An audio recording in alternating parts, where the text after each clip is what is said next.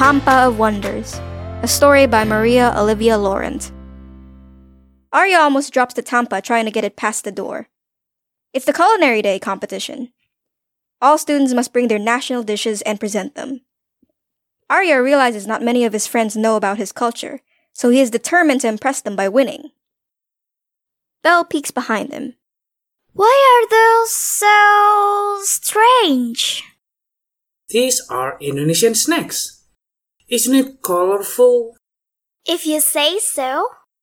Hey, have you tried Chen's dish? It's delicious and amazing. Nope, I bet mine is more delicious. Chen is so stingy. He probably just brings soup. Arya walks to his desk carefully, but almost drops the tampa again after seeing Chen with his dish. Chen has brought a meat pie in the shape of a flaming dragon. His snacks look pale in comparison. But no worries, he can still win. Someone sits next to Arya.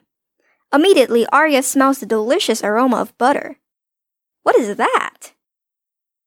Whoa! Arya turns around to a humongous basket. It's Amy and her French pastries.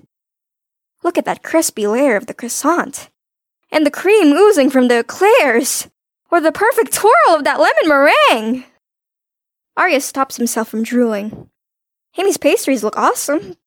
But surely his snacks are tastier, right? Yet as soon as he says that, his Italian classmate Matteo enters holding up a super tall lasagna. Layers of lasagna create a wonderful blend of bright colors. The tomato sauce and the basil leaves fill the whole class with a whiff of the Italian countryside. Oh no, his downfall is nearing. Arya doesn't expect that his classmates will bring such amazing dishes. How are his snacks supposed to win now? He doesn't have any expensive ingredients or fancy decorations. Matteo snickers beside him. What is that? Your mom's trial and error foods? Arya wants to smack his smile away with his tampa. But it's too precious for smacking Matteo. He needs it for the presentation. His mom didn't just waste her effort into making those snacks for nothing. Besides, Arya still has a few tricks up his sleeve. His turn comes. In the corner of his eyes, Arya can see the other kids' bored expressions. But he isn't going to give up now. He begins his story. Arya picks up the first snack. This slimy snack is called dodol. A long time ago, only kings and nobles were allowed to eat this because it takes so much effort just to make one.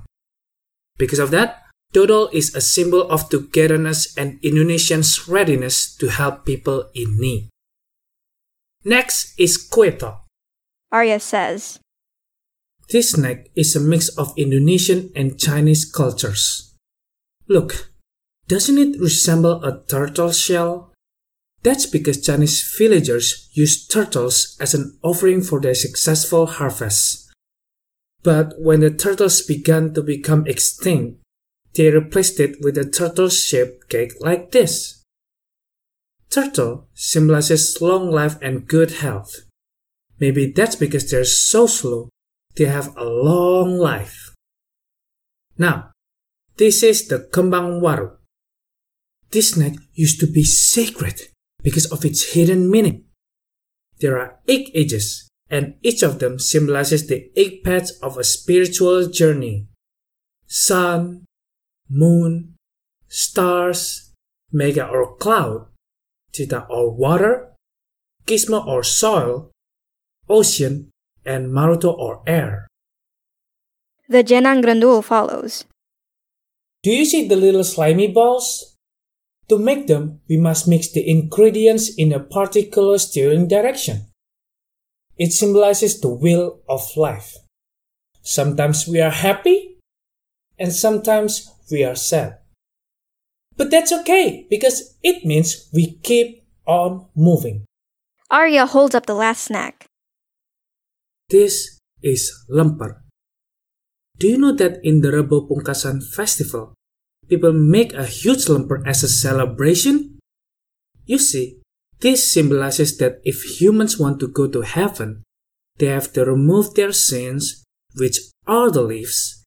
Then they can reach the meat inside there is the core of life.